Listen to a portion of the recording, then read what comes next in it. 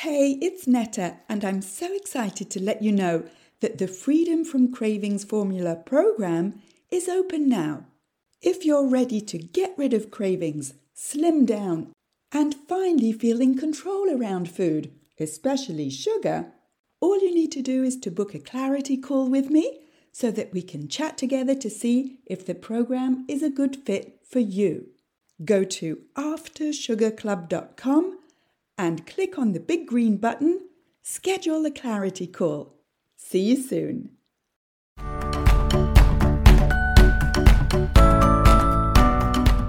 Welcome to the Life After Sugar podcast, the podcast that's not just about sugar, but about your relationship with it and also with food and especially with yourself.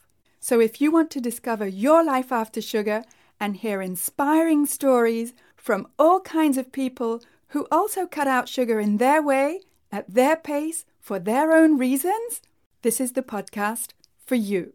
Because when you take away the sugar, you can finally discover the real sweetness in your life.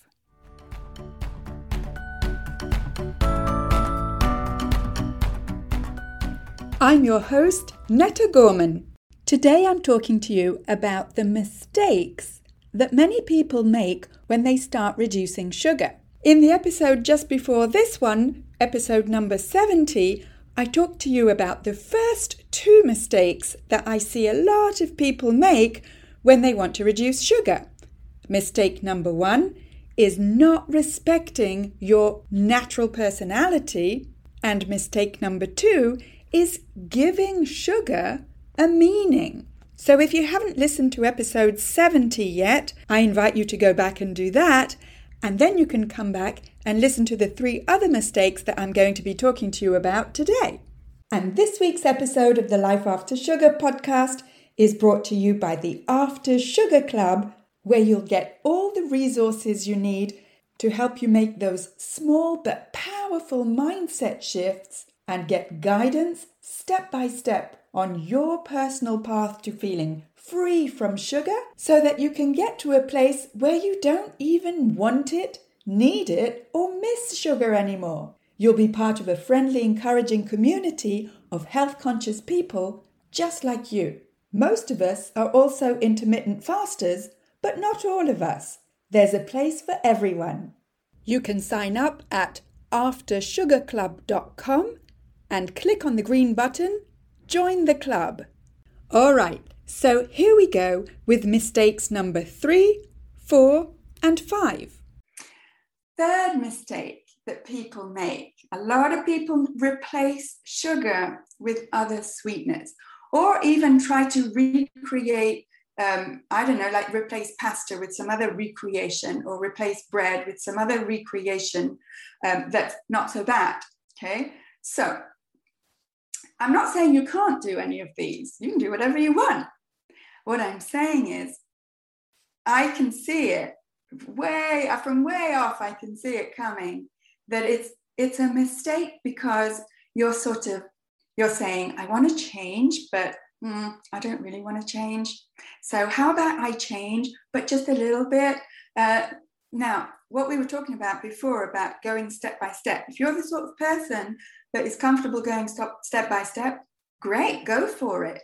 You can replace really the white sugar with less bad sugar and gradually bring it down, but all the while knowing that eventually it's probably better for you to cut it out completely. It's just you don't need to do it right now all at the same time. Mistake number 4 is feeding your cravings, and it's kind of related to mistake number 3 in the sense that, well, listen, I get it. It feels like when you're having a craving for sugar, it just feels like your cravings are overwhelming and there's nothing you can do about it. It's just, you can't say no. I totally get that, had that for 45 years. Yeah.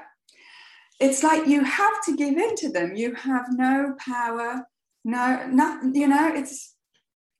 get it. And it's funny because maybe you crave sugar after every meal. I certainly used to feel that my meal was not complete if I didn't have something sweet after. It's like, you can't finish a meal just by putting your knife and fork down, can you? Or maybe you have these cravings at certain times of the month.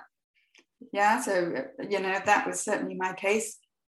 Or when you're tired, or when you're stressed, or when you're sad, or whatever kind of human emotion or normal context you find yourself in, you may be having cravings in those contexts. And that little voice in your head, while you're craving, what's it saying? What's going on in your head? How can you change that internal chatter, that little voice that says, just this once, you deserve it, it'll make you feel better. I mean, it's all true, I'm sure. It's going on in your head, and it's what I call internal mental chatter. And do you feel powerless to stop it? And powerless, for me, is the operative word. Is it possible, or do you feel that it's possible to change this little voice in your head? I can tell you it's possible because I did it. But do you believe that it's possible for you? So if you believe that, maybe it is possible to change what I'm telling myself when I'm having a craving, if you just believe that it is actually possible for you, that's also a good sign. Evaluate what's going on. What's the internal chatter? What are the needs that you need to meet when you're having these cravings? Okay, and what are they really about? What's behind the craving? So that's what I mean by feeding the craving. If you feed the cravings and you don't stop to evaluate, to analyze what's really going on, below the surface, then you'll just be feeding the cravings with whatever immediately makes you feel better. And, I get it. I did it for years and years. And the last mistake that I see people make is not taking action. So what do I mean by that? It's like, that internal chatter I was talking about. I'll start Monday. I'm not ready.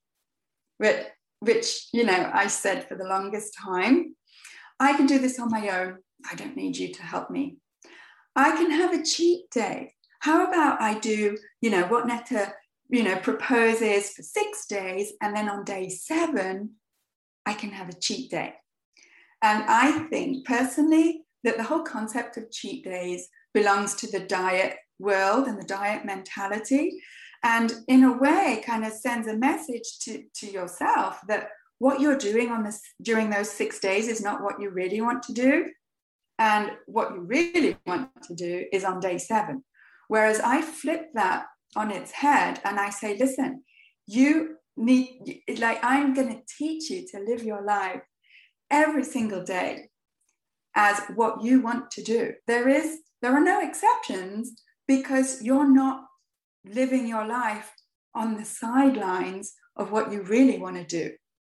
You really want to feel better and free yourself, break free from sugar. And if you really want that and you want to live day in, day out feeling so much better, what do you need an exception from? They say build a life that you don't need a break from. Yeah, and so all this kind of, cheat day and cheat meals, it's just not part of the approach here. And, things like, I just want to have fun. It's my birthday. Of course you want to have fun. Why would you only have fun on your birthday? Why wouldn't you have fun every day? Why keep it for special occasions and not for everyday life? You can have fun every day. You don't have to wait till a special occasion, and you don't have to wait for sugar to have fun either. So it's a whole mindset shift in the life after sugar approach. I just want to take a quick break to introduce you to my partner for this podcast, Medicine with Heart, which is an international functional medicine clinic specializing in difficult chronic cases of hormone imbalance, Lyme disease, mold illness, and digestive dysfunction. You can sign up for a consultation with their team to see if they can help reverse your disease. Find out more about them at medicinewithheart.com. it sounds like impossible, but maybe Netta knows what she's talking about, and maybe I can give it a try, and maybe it will work for me. Our taste buds are so jacked up on sweet tastes, and not natural sweet tastes, like manufactured sweet tastes by the food industry, that quite honestly, I don't think we know what real tastes of real foods, what they taste like anymore. And when we drown everything in salad dressings and in condiments, we don't even know what food tastes like anymore. And I'll tell you it's not a secret, but I'll tell you, for me, after all these years of being sugar-free, operative word is free, I don't even like sweet tastes anymore. I don't even look for sweet tastes or try to replace them, because I quite honestly don't even like sweet tastes anymore. And I was the biggest sweet tooth ever, So yeah, it's crazy. And I think that's what's really the key to living sugar-free long-term, or to making any kind of habit change long-term or lifestyle change, is that it becomes part of your new normal, and it isn't on the sidelines of your life. You don't need a break from how you're living your life, because how you're living your life 100% fits you and fits how you want to live your life. Yeah, it's major. It's major. And that's what's at the heart of the Life After Sugar approach. That even before I started, the hardest part was like resisting it, like saying it won't work for me. It's fine for you. It won't work for me because I'm the biggest sweet tooth around, and life is going to be dull and joyless and boring and painful without chocolate, without sugar. So in that sense, I got in my own way. And that was one of the hardest parts for me, is to get out of my own way. Once I actually did start to cut out sugar, one of the most difficult things was it just felt weird to not have something sweet at the end of a meal or at the end of the day. Because I was so used to finishing a meal with something sweet, even if it was a piece of fruit, although that was rare. I'd usually go for like a real dessert. And then I'd always have something sweet at the end of dinner, and I'd always have a sweet snack sometimes during the evening once my kid was in bed or something. And not having that felt weird. It felt like something was missing. It felt like I didn't know what to do with myself. Like, what do I do with that extra time? Or what do I do with that hole that was left by not having that sort of habit anymore? I guess you, like me, we have to learn how to sit with that discomfort. And if I suppose on the grand scale of things, on how discomforts go in life, it's not such a big discomfort if you think about it. I mean, I consider it's a bit of a first world problem to have, not to have your cookie after your meal.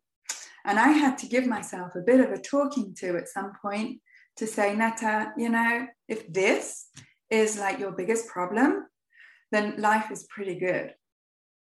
And so I just had to talk to myself to say, yeah, okay, put your knife and fork down, stop and be grateful for the meal that you just had. Why is it not enough? Why is my meal not enough? Why do I always want something else? And that can be for dessert as much as it can be for something else in your life. And that's quite an uncomfortable kind of existential question to be asking yourself. It's not just on a surface level. Yes, initial discomfort, but then after a bit, your body actually quite honestly feels better not to have the sweets and the flour, like your joints move better, totally. It's like, what would you prefer? Short-term discomfort for long-term feeling better, or short-term feeling better for long-term discomfort? And often we look short-term, right? So we are like, now, I call that the Tylenol effect. I want it now. I want to feel better within 20 minutes. Never mind if I have joint pain. Never mind if I have inflammation. Never mind if I put on 30 pounds or I'm pre-diabetic at the end of it. I want it now. Whereas I'm turning that on its head as well and getting you to think about, how about having a teeny tiny bit of discomfort now for feeling better for the rest of your life, long term.